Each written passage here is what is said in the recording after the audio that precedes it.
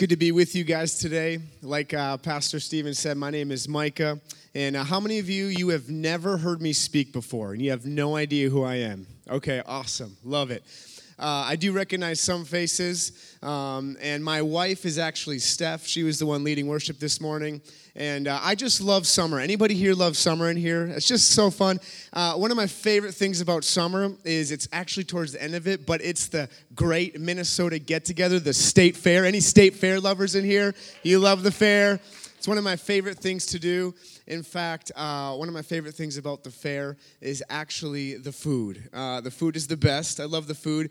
And today, this will tie into my text. You'll see where we're going. But today, we're actually going to be in Luke chapter 4. So if you did bring your Bibles, you can open them up to Luke chapter 4. But today, we're going to cover this concept or this issue of temptation. Because the beginning of Luke chapter 4 is the temptation of Jesus that we see in the wilderness. But I just thought of some everyday temptations that I would have and I would go through. And I thought of some state fair food temptations, okay, if you know what I'm saying. So I made a list, a top 10 list, that if you were to dangle these foods in front of me and say you are not allowed to eat these, it would be very hard to say no to, okay? So we'll have to see. And keep in mind, this is my list, all right? So you may completely disagree with my number one, tastiest food at the state fair. So I don't want to hear any heckling from the crowd, okay? I don't want to hear any negative feedback. This is my list, all right? I was tempted to put Sweet Martha's number one because I was doing some research and it seems like that's what everybody loves. But here's my top 10 state fair food list, and it's my goal that by the end of this list, you would be so hungry, okay? So here we go. Number 10 state fair food of the food that would just tempt me the most is how about a foot-long hot dog? Anybody foot-long hot dog fans in here? You got to have one of those. Number 9 is the corn dog. Anybody like the corn dogs? Yes, love it. We got corn dog fans here. And then this was introduced to me 3 years ago. It's kind of right by the entrance when you walk in. But number 8 is the turkey to-go sandwich stand. Anybody been to the turkey to-go sandwich? Some of you are like, no, I do not like turkey. That's okay. Turkey to-go is so good. Number 7, Tom Thumb mini donuts, everyone. Come on. Come on.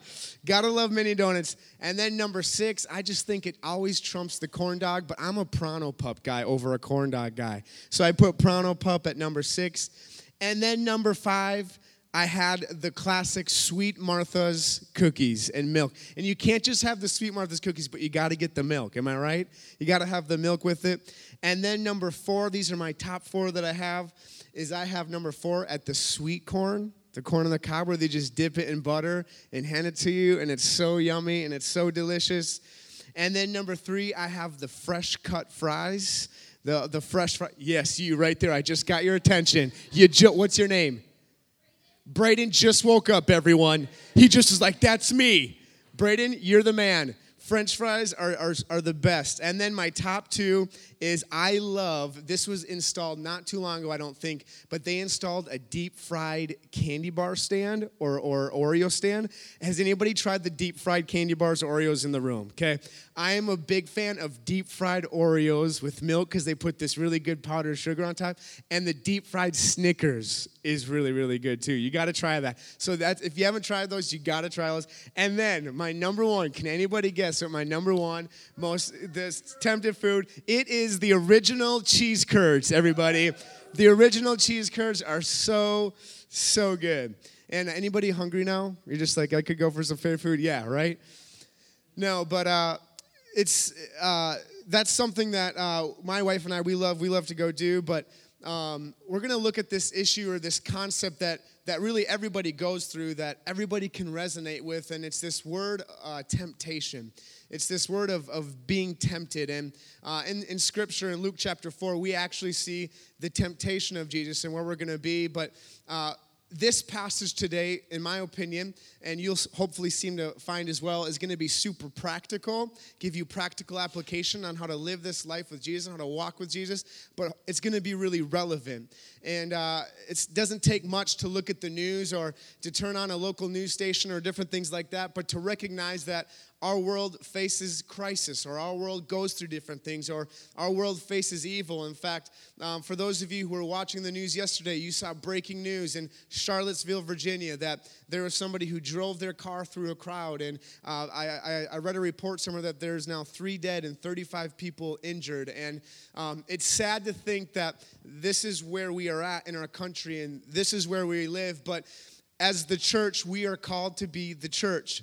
And as the church, we are called to step into the life that Jesus gave to us, which Jesus said in John 10 that look, I've come to bring life, and I've come to bring life abundantly. And the life that I have for you is not one of merely treading by, but the life I have for you is one that is marked by abundance. And in our world that faces chaos, in our world that faces crisis, or in our world that is literally wrestling with racism or protesting or hate and those different kinds of things, God has given us a voice. God has given us a tool called the church, the very people that are in this room right now, where we are called not to demonstrate and replicate hate, but we are called to demonstrate the very love of God and the very grace of God that's been shown to us.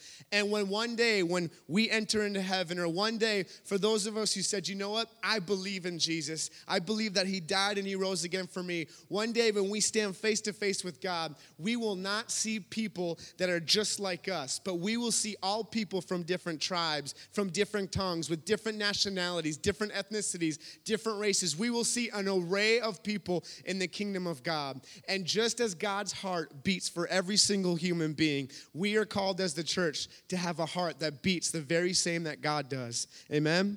And so I want to shed light on this whole Charlottesville thing, and this isn't my sermon, but I wanted to shed a little bit of light on it because we are living in times where there are sometimes more questions than there is answers, and we're living in times where it's uncertain, or there's questions about the future of our country or the future of our nation or where we're heading. But there's one thing that I've seen time and time again in Scripture that remains true, is that among the rising and falling of nations, among the different world superpowers that came and once were, and the superpowers that have now gone, there's one thing that always remains true, and it is the Word of God and the principles that God set into motion from the very beginning of time. It is God that never changes. It is God that always stays the same. It is God that is always consistent, that is always true. And from the very beginning of time, we have had this internal struggle. We've had this internal war, I guess you could say, going on. Because when God created mankind and when God created the world, do you realize something? God didn't have to create us. Think about that. God didn't have to create mankind, did he? He could have created the world. He could have created the earth and everything in it and had that just be enough. But that wasn't it for God. That wasn't enough. But God decided to create man. Why? The whole reason why God created man was so that he could be in relationship with us, so that he could do life with us, so that one day we would know him. And in the very beginning, we see the most purest form of creation. We see God's best. We see God's standard, his mandate, what he wanted and what he desired. And what it was is it was holy. It was pure. It was something amazing. It was something awesome that God would make man and breathe the very breath, his spirit, his breath into man, and then cause man to fall asleep, and then to create woman. And then when he saw man and woman, he said it was good. He said it was very good. And the reason why there is hope in that is because although we don't live in that world anymore, although that's not our current reality, it can be. And the reason why it can be is because when man messed up and when man sinned and when sin entered the world and when strife and all this confusion and different things messed up, God said there is going to be a reality, and there can be a reality of what is going on in heaven here on earth. In fact, Jesus prayed it, didn't he? Jesus said, God, not my will be done, not what I want, but your will be done on earth as it is in heaven. That means the realities of heaven, what God's standard is and has always been, can definitely be today. But from the very beginning, we saw Satan casted out from heaven because he wanted the worship for himself. He wanted the glory for himself, to make it all about him. And ever since that moment, it has been an internal struggle for God and man to coexist, because there is an accuser and a slanderer, someone who has, from the very beginning of time, tempted Adam in the most perfect condition, where there was no sin, where it was holy, where it was perfect, and where it was pure. We see an adversary come and attempt to derail and destroy the very plan and perfection that God set into motion. So it's no wonder and it's no reason why we have what's going on today. The reason why we have wars, the reason why we have people driving cars into crowds, the reason why we have terrorism acts, the reason why we have evil in this world is because it goes back down to the fall of man. And from the day until we take our very last breath, or until the day that Jesus comes back, there will be this internal struggle that every single one of us carry, and it's this ongoing battle of being tempted. In fact, if you have air in your lungs or you are breathing and you're alive, every single one of us can testify to what it's like to wake up every day, go to our job or go to our school, and we see things that maybe we didn't ask to see. Or we end up finding things that we didn't necessarily go looking for, but it just sort of found us. And we have this internal struggle that goes on, and it's literally this struggle of an enemy that literally wants to lure us, to tempt us, to literally see us destroyed and broken apart from God. Here's the deal. It doesn't matter whether you believe in Jesus or you don't believe in Jesus. The Bible actually says that every single one of us was created in the image of God. And because you and I were created in the image of God, do you understand something? Every time the enemy sees you, he sees an image of God. And because the enemy's whole goal is to steal, kill, and destroy anything that is marked with the image of God, it's going to be his utmost desire and plan to lure you away so that you never believe in God, so that you never recognize God, or so that you never, ever follow God. And for those people in here who say, you know what, I follow Jesus, I follow God, you understand the daily struggle that it can be to sometimes say, that car just cut me off, I'm going to make sure something happens about it. This actually reminds me of a funny story.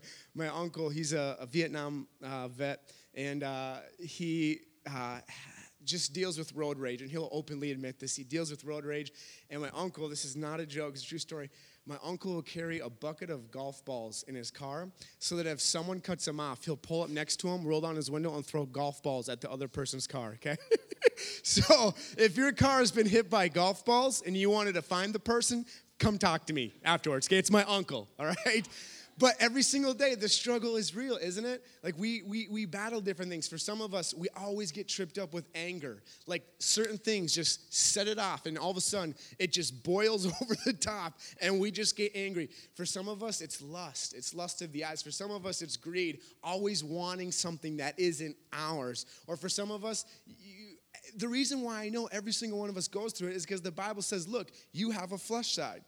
You have a side that's anti-God, that doesn't want what God wants. You have desires that are within you, that are in your nature. How many of you know just by having children, you can look that there's a nature that doesn't want to listen to mom or dad, right? It's in, you're right there. She's like, yep, I resonate with that. It's because it's in our nature. And the Bible said that every single person was born into sin. So what gives us a right to play moral authorities or moral judgments over people when every single one of us were born on the same playing field? And Jesus leveled the playing field himself. And this morning, we're going to take a look at how Jesus overcame temptation. And this message this morning is completely filled with hope because of who he is and because of what we can gain from him and how we can look to him to live this life that he's called us to live. I'll just say this. If you're here and you're kind of checking things out, I'm so glad you're here because here's the deal, is that our entire life can be spent on meaningless things and attempting to find truth or attempting to find answers or finding what's the source or all these different things, but our life will never actually fully make sense until we one day meet Jesus and God's love finds us. I'm telling you, we can spend our whole life pursuing things that when we get to our deathbed and our family's around us or maybe nobody's around us, the only thing that's going to matter is not how much money I had or not how much success or popularity I had. The only thing that's going to matter is, did I ever know Jesus? Did I ever follow Jesus? If you really think about it in the grand scheme of life, our life is actually really short. A common thing that goes by for people that I talk to from grandparents or things like that, they're like, man, it went by so fast. Like, my kids are out of the house. They're graduated. They're gone now. And then we're in our 50s or in our 60s or 70s or 80s, and we're asking the question, what happened or what's going on in my life or what am I living for? I really want to challenge the thought process this morning of saying, look, what is the purpose of my life? What's my why? Why do I wake up this morning? Why do I even exist? Why am I even here? Could it be that you're here because of why God wanted you here was to be in relationship with you, to speak into your life, for him to know you, for you not to do life alone, but for you to do life with someone who knows you better than yourself because he created you. And there's so much freedom in Jesus. There's so much life in Jesus. And so this morning, we're going to look at 3 ways that Satan tempted Jesus. And it may not be the same way that you're tempted, but we see 3 things that Jesus was tempted with, and then we see how Jesus overcame it. So if you brought your Bibles, we're actually going to start in Luke chapter 3, and it's going to be we're going to start first in verse 21. So Luke chapter 3, verse 21 is going to start first. And before we go into the text, Luke is all about the Gospel of Luke. By the way, we've been in Luke this whole summer. We've been going through Luke, and Luke is the longest gospel out of all the gospels, and Luke's primary focus is he just wants everybody to know. Luke is a doctor, by the way, doctors in that day being very detailed, so Luke puts in a bunch of detail. Luke's very scripted out. He in his writings, you see this come out in his writings, but in Luke, we see that in the first 3 chapters, before we even get to chapter 4, Luke is all about pointing Jesus as the Messiah. Luke is all about saying, look, here are the credentials of the Messiah. Angels had confirmed that Jesus is the Messiah. Mary and Elizabeth and Zechariah and all these different people, they have gave witness that he's the Messiah. John the Baptist have given witness about he's the Messiah. And then, by the way, God the Father himself has literally opened up heaven and said, this is my son. So Luke in the first 3 chapters is all pointing out to saying, look, Jesus is it. Like, Jesus is the one that you're looking for. Jesus is the Messiah. In verse 21, it says this: when all the people were being baptized, Jesus was baptized too. We have a baptism service coming up August 27th. Jesus was baptized. One of the ways baptisms represent, if you're wondering what is baptism or why should it be baptism, what baptism was back then in the original context was people saying, look, I'm turning away from my sin, and I am publicly going to tell everyone and declare that Jesus is Lord, and that's who I'm going to follow. So when you choose to get water baptized, what you're basically saying is, look, my old life is in my old life. It's not me anymore. I'm choosing to follow Jesus, and you go public with your faith. What baptism was, it was a public declaration of what was happening on the inside of your heart. So if you've not been water baptized and you're like, look, this is what I'm calling you to do, this is actually a step of obedience to be like, hey, I'm going to get baptized too. So we see Jesus baptized, and it says, and as he was praying, heaven was open, and the Holy Spirit descended on him in bodily form like a dove. And a voice came from heaven saying, you are my son, whom I love, and with you I am well pleased. You are my son, whom I love, and with you I am well pleased. This was huge. This was insane because up to this point, Jesus is 30 years old.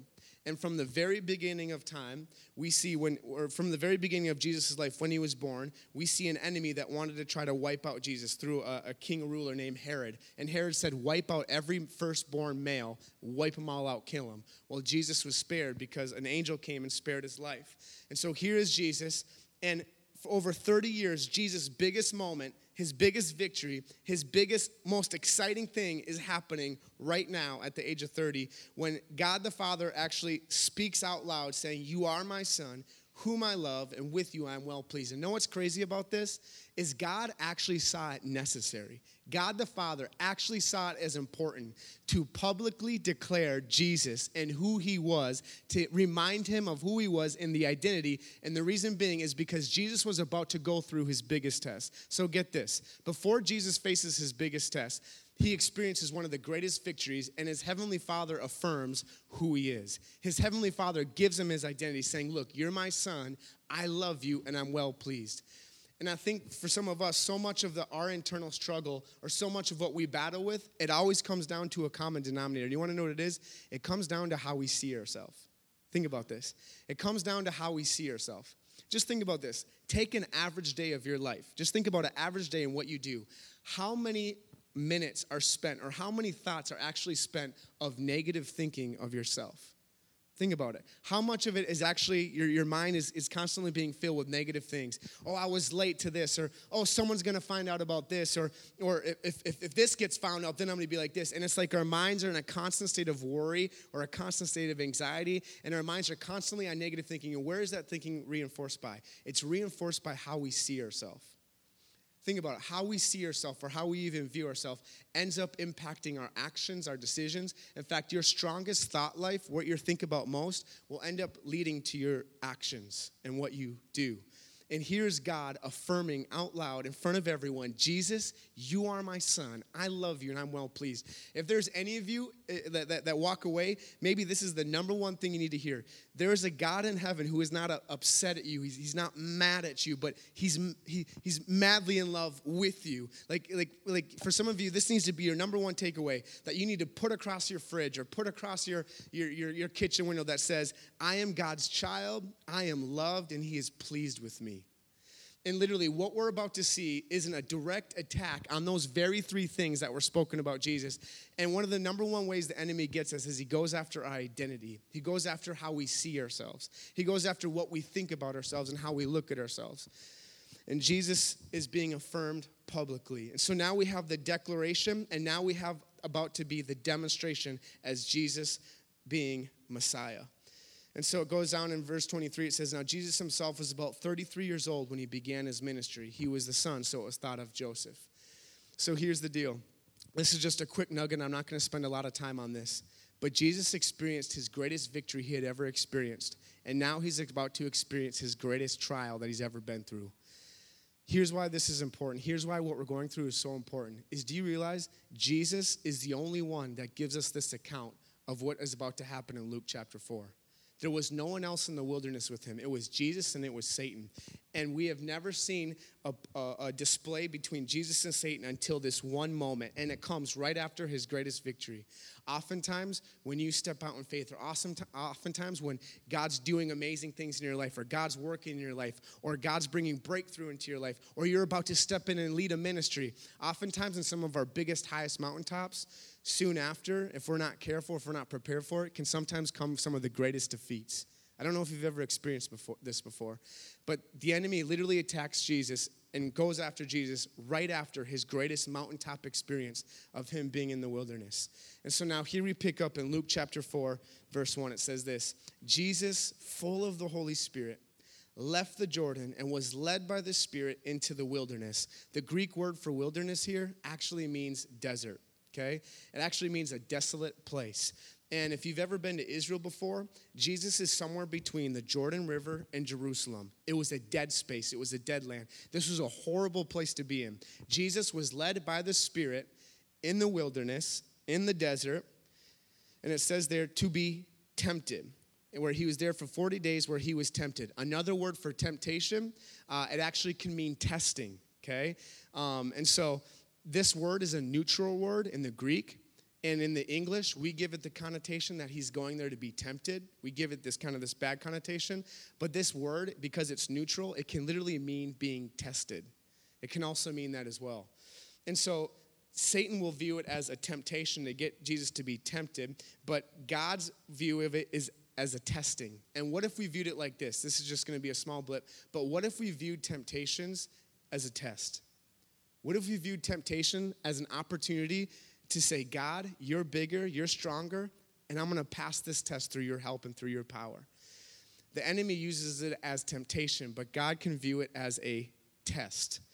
And so how do we approach that? The Bible says that in 1 Corinthians 10 that when it comes to temptation, that he gives us an opportunity, a window to leave it, to have a way out. And that way out is through Jesus. It's through him. And it goes on to say this, where for 40 days he was tempted by the devil. He ate nothing during those days, and at the end of them, he was hungry. And then in verse 3, it says this, the devil said to him, if you are the Son of God, tell this stone to become bread. It's interesting that we see Satan tempting Jesus, and the very first thing that he tempts Jesus with is he goes after him in his weakest moment, when he's hungry, when he's alone by himself, no one is there, and we see Jesus being offered bread. And here's the first thing we see Satan tempt Jesus with, is Satan tempts Jesus to become dependent on himself. In his weakest moment, we see Satan attempting Jesus to say, hey, why don't you just become dependent on himself? If you know anything about Jesus, Jesus never lived for himself. It says Jesus always was dependent on the Father. Everything Jesus did was because he was dependent on his Father. And in this one moment, Satan comes to him and says, hey, why don't you do this? If you are the Son of God, tell the stone to become bread. And you notice how Satan uses the word if? The very way he got Adam and Eve is the very same way he tries to get Jesus. He goes to Adam and Eve, did God really say you're not supposed to eat of the tree? He starts to question as if trying to create doubt. What we often go through and what we can often face is doubt, right? Doubt, believing, is this really true, or is what God's word actually true? And here it says, the devil said to him, if you are the Son of God. And here, God just got done telling Jesus, you are my son. And now the devil's saying, if you are the Son. It's like the devil's way of getting Jesus is to try to get him to think, well, am I really? Am I really the Son of God? Is that who I really am? But here we see Jesus say this, it is written, man shall not live on bread alone. There's 3 words that Jesus says, it is written. Jesus' response to the enemy is one with truth. Jesus actually quotes scripture where it's from Deuteronomy 8, chapter 3, and that scripture is actually used in the book where Moses is talking about the people and how God will be the provider for the people in the wilderness, that God's going to provide for them. And this temptation right here is not actually a temptation about food. You want to know what this temptation has to deal with? It has to deal with the very character of God, and that God is a provider. And Jesus is saying, look, Satan, I don't need to take my life into my own hands. Satan, I don't need to be tempted with that. God is my provider. And by the way, I don't live on just bread alone, but I live on every word that comes from the mouth of God. Matthew chapter 4 says every word that comes from the mouth of God. And so Satan attempts Jesus to try to get him to be dependent on himself and take life into his own hands and to provide food for himself, as if to say, Jesus, you got to be hungry. Why don't you just do it? Why don't you just take care of it? And Jesus' response is saying, no, I don't live on just merely bread alone, but I live on every word that comes from the mouth of God. He responds with truth. And honestly, what he was attacking is he was attacking the deity of Jesus. He was attacking the very character of God. And Jesus stands up and says, no. I've seen a common theme among different things that have happened, and my wife and I, we have an 11-month-old girl, and my wife stays at home with Everly, and something I've just noticed just with talking with other moms or different things like that is it can be hard for moms, especially that stay at home, because it's like there's this battle that's like, am I even doing anything? Like, am I even making a difference? Like, what am I even doing staying at home? It's so routine, or it's so mundane, and it's like, I was doing this before, but now that I'm staying home, it's like, am I even amounting to anything? Am I even doing anything? And it's like in those moments of weakness, in those moments of being a mom, of saying like that, it can really be like just so much to bear. It can be hard to take on because it's like we're getting attacked in our role as being a mother. It's like the role of the mother is being attacked, or the role of the mother and who you are and your identity is being attacked, in that I'm not doing anything, or I'm not living up to this. And I haven't just seen it with things that my wife and I that we've gone through, but I've seen it with multiple moms of saying like, am I making a difference, or am I doing this? And understand this is that you are doing an essential and an amazing job and being in an amazing role. And the enemy would love for you to think that you're doing a horrible job, or that what you're doing isn't sufficient, or what you're doing doesn't matter. But what you are doing is one of the greatest responsibilities on planet Earth. And your voice into your kid's life and what you speak and how you raise them up is essential, and it is huge. But the very same way Jesus was tempted through his identity is the very same thing that attacks moms, or allows moms to feel like they're inadequate, or they're not doing a good enough job, when really that's not true at all. Even being a pastor for the last 5 years, there was a moment where I almost left the ministry, and I almost resigned, and I almost quit because I was ashamed of myself, or I was ashamed of my past. And it was literally a lie that was an attack on my identity, that who I was not fit to be in the ministry, that who I was not fit to be able to pastor. And it was as if I endured these different things, and the enemy's whole goal was to try to get me to just leave, or to get me to say it's too hard, I'm just going to throw in the towel. And the enemy has different ways that he attacks, but he almost always goes after the identity piece and attempts us to get us to be dependent on ourselves and to take life into our own hands. The second thing we see Satan tempt Jesus with is we see Satan tempt Jesus to disrupt God's plan. Steph, you can come on up. But the second thing we see is Satan tempts Jesus to disrupt God's plan. It says in verse 5, it says, the devil led him up to a high place and showed him in an instant all the kingdoms of the world. And he said to him, I will give you all their authority and splendor. It has been given to me, and I can give to anyone I want. If you worship me, it will all be yours. The very thing that kicked Satan out of heaven was worship. The very thing that got Lucifer kicked out of heaven was worship, because he wanted worship for himself. He wanted worship for him. In other words, pride. It was all about him. And God had this master plan for his son Jesus. And just a little bit before, Jesus says, Satan, I don't have to live on bread alone. I don't need to make food for myself. My provision comes from God. And everything I do comes from the will of God. And then here Satan tries to get Jesus to take the easy road, to take the easy way out. Not necessarily God's way, but his way, Satan's way. Not necessarily God's best, but something that was way easier that could have gotten to the same circumstance. But you see, Jesus, knowing God, knew that that wasn't God's plan, but that God's plan was going to be one of service. God's plan was going to be one of humility, and not to get the nations or the world all at once, but to literally serve humanity, to go where people are, to go where the brokenness was, to go where the hurting people were, where the idolaters were, the adulterous, where the people who had messed up, to go have dinner with tax collectors and sinners. That God's plan was going to be for his son Jesus to literally bear the muck and the sin and the junk of the world on his back through a cross, through a hard way, not through an easy way. And Satan says, look, Jesus, I'll give you all of it if you just bend your knee and you just worship me. In one moment, Jesus could have sacrificed God's plan for something way easier to attempt to get it all. There's a scripture that talks about how a man can lose his soul by gaining the whole world. Jesus was fully God and he was fully man.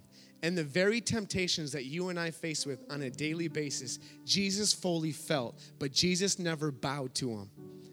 Jesus never bended his knee to them.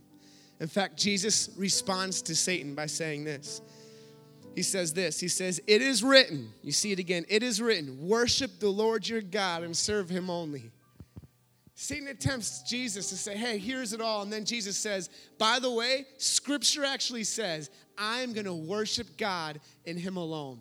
Some of us in here, we attempt to want to do things our own way. Or if things aren't going the way we want them to go, then we just kind of throw in the towel and take an easy way. Or we attempt to take shortcuts. Or we attempt to say, well, that would be too hard, or I don't want to go through this, so I'll just attempt to do life how I want to do life. Do you understand? The whole concept here is a dependence upon God. It's a dependence upon his word. And Satan's whole goal is to strip you of that and to say, take my way. My way is way easier. The Bible says that to enter the kingdom of heaven, narrow is the road, but broad is the road that leads to destruction. The whole goal of Satan was to get Jesus to take the highway, the broad way, the way that everybody takes, the way that culture takes. And Jesus says, look, my allegiance is not to you or your ways, but my allegiance is to God's way. I think of a time where I told my mom one day that, Mom, I'm going to sell all my belongings. I'm going to go to the missions field. I'm going to quit my job, and I'm just going to go with this young missionary couple. And I remember my mom looking at me, and she goes, son, you better not quit your job. You better not leave your job. And I remember I got so upset. I went downstairs in my bedroom. I just started slamming my fists into my bed. I'm like, God, I feel like you're telling me to go to the mission field. Why is my mom telling me I better not quit my job? Why is my mom doing this? And I was just getting so upset and so angry with my mom. And I had an opportunity.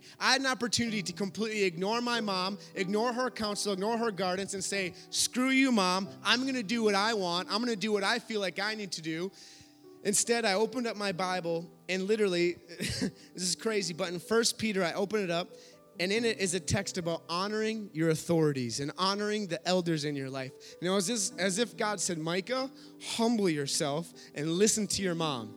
So I said, God, I'm allegiant to you. Whatever you want, God, fine, I'll do it. And I was so angry. I was so upset. 1 week later, I got a phone call from the lead pastor of Cedar Valley Church saying, Micah, I want you to come into my office. I didn't talk to him about anything. He didn't know my plans. He didn't know I wanted to go to Belize and go on this missions field or the struggle I was feeling with my mom. He said, Micah, this was in August. He said, Micah, we see a call of God on your life. We want to pay for all of your school, all of your education. Where do you want to go to school? And I had no idea that was even an option. And God literally, through a humbling of myself with the anger I felt towards my mom, I could have gone to my own ways. I literally humbled myself, and God opened up this other door that said, this is the path I have for you. This is where I wanted to go. And because of that, I went to North Central University. All my education was paid for. I ended up meeting my wife at this school. And I just think about this. Had I said, screw you, Mom, I'm doing what I want to do, I would have teamed up with 2 missionaries that left the field after a year because they didn't have training. I would have had a year of my life completely who knows where, and I would have completely missed out on God's best for my life, and what God wants for my life. And so many of us have opportunities to miss out on God's best because we want what's easier or we want to do things our way when God has a way for us. And the third thing we see Satan tempt Jesus with is we see Satan tempt Jesus to test God. We see Satan tempt Jesus to test God. In verse 9, it says this: the devil led him to Jerusalem and had him stand on the highest point of the temple. He said this again, if you are the Son of God, we heard that earlier. If you are the Son of God, he said, throw yourself down from here, for it is written. Isn't it funny that Satan uses scripture? Isn't it funny that deception always has partial truth in it, doesn't it? It says this, for it is written, he will command his angels concerning you to guard you carefully. They will lift you up in their hands so that you will not strike your foot against a stone. So basically Satan says this, Jesus, okay, I get it. Your dependence isn't going to be on yourself. Your dependence is going to be on your Heavenly Father. Okay, Jesus, I get it. You're going to be all about God's plan and what God has for you and to be obedient. I get it. And Satan says this, why don't you prove to me then that your God will take care of you and jump off from this place? Satan was literally attempting Jesus to commit suicide, to act on his own accord and jump off a cliff. And this cliff this cliff that some biblical scholars think about, was the same cliff where James was thrown off and martyred for his faith. It's some 400 feet up in the valley of Kidron. And Jesus, they think, was brought to the same spot. Satan could never push Jesus off, but Satan gave Jesus a choice saying, hey, by the way, it says in Psalms 91 that the angels concerning you will guard you and will protect you. Satan, you can jump and you won't die. Know what I find is funny? Know what I think is really funny? Is Satan decides to use scripture against Jesus. Jesus being the fullness of scripture and the fullness of word. But if you actually read the scripture Satan quotes from, there is actually a prophecy about the destruction of Satan himself. It's crazy. This dude is jacked up that he uses scripture that literally rebukes him. Look what it says in verse 11. I'll read it to you. Psalms 91 verse 11, what he quotes to Jesus. He tells Jesus, for he will command his angels concerning you to guard you in all your ways. They will lift you up in their hands so that you will not strike your foot against a stone. And then verse 13. You will tread on the lion and the cobra. You will trample the great lion and the serpent. Why did Satan leave those verses out? Because that was talking about the destruction of him. Isn't it funny that Satan loves to use scripture or even loves to use truth, a partial truth, and give it to us and say, hey, why don't you go ahead and just screw up? Why don't you go ahead and have an affair? God will forgive you anyway. Why don't you go ahead and cheat on your taxes? Or why don't you go ahead and cheat at your work or take money from your work or all these? Why don't you go ahead and do it? Because God will forgive you, right? God's grace is for you. And it's like, Satan can use scripture against us to literally keep us trapped or to allow us to do decisions. But Jesus' response is this. Jesus answered, it is said, do not put the Lord your God to the test. And then in verse 13 it says this, when the devil had finished all of this tempting, he left him until an opportune time. There are 3 solutions that you and I, that we can take away from this text this morning. 3 things that we can apply for our life. One is this, to know your identity. To know your identity. To know who you really are and what God says about you. Satan's whole goal is to attack the very truth that God says about you, that you are more than a conqueror in Christ Jesus, that you are a royal priesthood, a holy nation, that you are a child of God, that through Jesus he's given you the right to become his child, and you're not just a child, but you're an heir, that you are dead to sin, that you're no longer in sin, but you are dead to it, and you've been raised to life. Therefore, sin is not your master. The truest things that God says about you, who you are, that you are a masterpiece created in him for good works that he's prepared in advance for you to do, that you were fearfully and wonderfully made, that his thoughts about you are innumerable, more than all the sands of the seashore, that his love is for you, not against you, that he will never leave you nor forsake you. The very truest form about you from the beginning of time has literally been attacked to help you to forget who you are. And if you know your identity and know who you are in Christ, it allows you to live in freedom, no longer in the shackles of chains of shame, of sin, of things that try to rule our life and get control of our mind. Because the reality is this, over every person in here, there is a battle for your mind. There's a battle for what you think about. There's a battle for how you see yourself. And in our mind is where something called strongholds form. What strongholds are is a negative way of thinking that repeatedly happens. It constantly happens in your life, and it becomes a stronghold to where we start living from strongholds rather than living from the identity that God has given us. And when we know who we are, it frees us up. When we know who we are, it allows us to be the most free you that God has ever created you to be. And he looks at you this morning and says, you're my son, you're my daughter, you're free from it all. An illustration I like to think of is when I was younger, my dad would pull up in his work truck and he'd say, son, hop in. We're going to go to McDonald's and get an ice cream cone. And I would just hop in his truck and we'd go to McDonald's. And I felt the most safest. I felt the most free. Why? Because I was with my dad. I was with my Heavenly Father. I was free to be me. I didn't have a worry in the world. And it's like God is that same way, saying, hop in the front seat with me. Let me take you for a ride. Let me lead you. And then when you're with him, you don't have a worry in the world. When you enter heaven, there will be no more sorrow. There will be no more fear, no more anxiety. Why? Because that's his resting place. That's his perfection. It's who he is. And that same God gives us that same reality here. And it's knowing who we are. You're no longer a sinner anymore. You're a saint. You're not a sinner anymore. You're a saint. Because you're alive in Jesus and you're dead to what was. Know your identity. Know who you are. For some of you, you just need to put up on your fridge or in your mirror, I am a child of God. I'm a daughter of the King. I'm a son of the King. The second thing we need to do is we see Jesus overcoming temptation because he had a life of private prayer and fasting. Some of you have never done this before. Some of you have maybe only prayed for family meals, or maybe you've only prayed just at dinner time or at family get-togethers and someone says a prayer for the food. I will just say this. If you want to see freedom at its fullest, if you want to experience God in his fullest, then doing what Jesus did. Jesus would often withdraw from the crowds. When people pressed in him most, Jesus would often withdraw and go to private places of prayer. Prayer brings breakthrough. I can't explain it. I can't fully articulate it or describe it. But when you pray, when you get alone with God, he brings breakthrough in your marriage, in your life, in all these different things. And so much of us, we love taking our problems to our friends, or we love taking our problems to social media, or we love broadcasting to the world all what's going on with our lives. But I'll just tell you this, the biggest breakthrough that will ever happen in your life is where you learn to pursue God when no one is watching. I'm telling you right now, when you learn to pursue God when no one is watching you is when you'll experience some of the biggest breakthroughs. In January, my wife and I, we decided to start a prayer room in our house where we go visit it to pray. And it's not always 2 hours long. Some of us think we need to pray for 2 hours. No, sometimes it's only 5 minutes. Sometimes it's only 15 minutes. But we literally felt God convict us saying, start a prayer room. Find a room in your house where you can go be with me. And it has literally changed our life.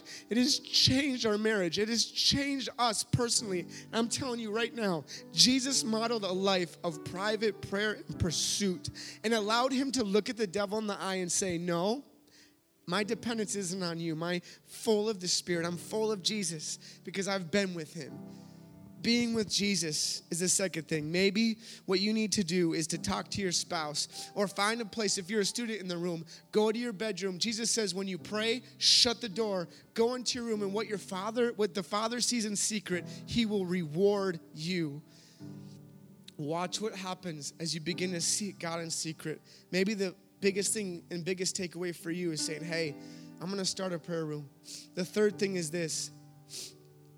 The third takeaway is this, is the word is truth, and the truth sets us free. If you notice, Jesus' response to Satan every single time was the truth of God's word. It is written. You know what I love about Jeff and Christy Kerr, your pastors? What I love about them is if you've ever been inside their house and you walk into their kitchen, you'll notice Christy Kerr has these verses all over the place in her house.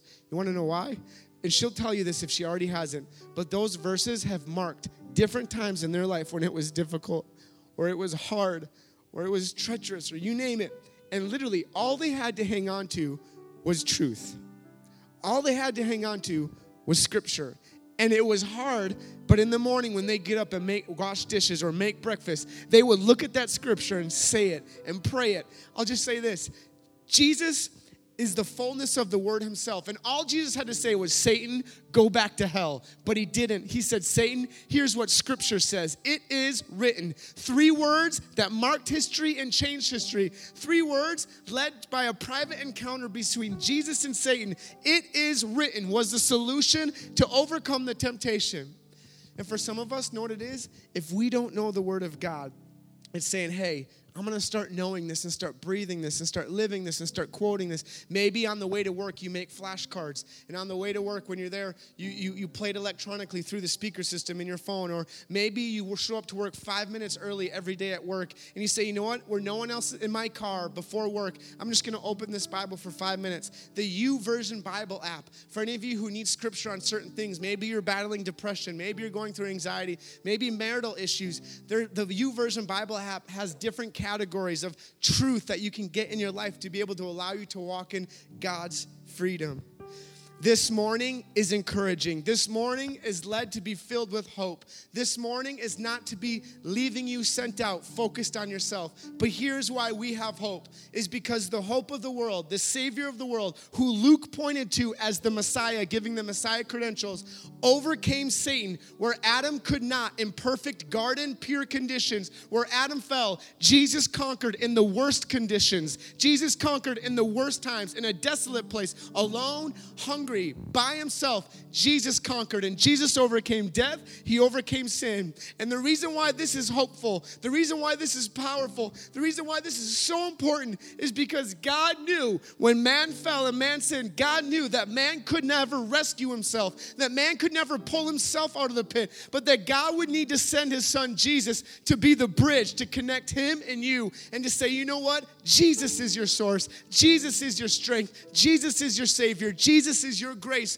for your life. And the very punishment we deserved, and the very scars that we deserved, the very wounds that we deserved to take on ourselves, Jesus bore them all and said, be free, son. Be free, daughter. And be the freest you that I've created you to be. We have a right and we get the ability to walk out changed today, to walk out free today, knowing that Jesus overcame sin and Jesus showed us how to do the same. 2 questions I want to leave us with, and my wife's going to sing one song, and I want to just allow some space for reflection for you. 2 questions is this. What's the temptation that you almost always find yourself getting tripped up over every day? What's the thing that you get faced with every day? And for some of you, it's like that. You know what it is. And then my second question is this. What is 3 specific things you can do to see your life overcome from that temptation? What are 3 specific things you can do to see your life overcome from that temptation? Maybe it's this. Maybe it's saying, hey, every time I'm about to see an image, or every time I'm at the gym and I see someone beautiful, this is me, and I see someone beautiful at the gym and I'm tempted to look at her in a way that's inappropriate, I'm going to quote a scripture verse. I'm going to quote whatever is true, whatever is lovely, whatever is right, whatever is pure, whatever is admirable. Think on these things. That's a scripture verse I have to pray. Or I'll pray. Whatever it is, when we're faced with temptation, you need to know something. God is giving you a way out, and it's an opportunity to pass the test. And he's given us his word to do it. He's given us his spirit, the fullness of his spirit. What are 3 specific things you can do? For me, one of the things that was tempting for me was internet stuff, was lusting at different things. And I remember as a young boy, I told my mom, said, hey, my mom, this is what I was going through. And I said, hey, I'm going to literally move the computer from downstairs, and I'm going to put it in the main living room. I'm going to get radical about this because I don't want this to rule my life. I don't want this to rule over me. Literally brought the computer up. For some of you, if your spouse is saying, hey, there's nothing good that happens on my phone at night, I'm giving you my phone to you, wife. I'm giving my phone, boom, you can look at everything. You can access everything. But what are 3 specific things where you say, hey, you know what? God, you've given me the power and you've given me the strength. It's not that you're too weak or that you're too dumb, but it's that you are strong enough in Jesus to make the decision he's calling you to make, to live in the freedom he's calling you to live in. So what's the temptation that always trips you up? And then what are 3 specific things you can do? God, I thank you so much for who you are. And God, I thank you that you gave us a way out and you gave us a solution through your son, Jesus. And I thank you, God, that you demonstrated, that you proved to be the Messiah through your dependence upon God, through your dependence to his plan. God, through not testing you, but trusting you. And God, I pray for every single person in the room, God, that they would encounter your grace this morning. They would encounter your truth this morning. And God, the truest thing about them, their identities as sons and daughters, God, would be lived to the fullest because they are more than enough in you. God, that your grace is more than enough for them. So God, I pray you'd meet every person right where they're at. In Jesus' name, amen.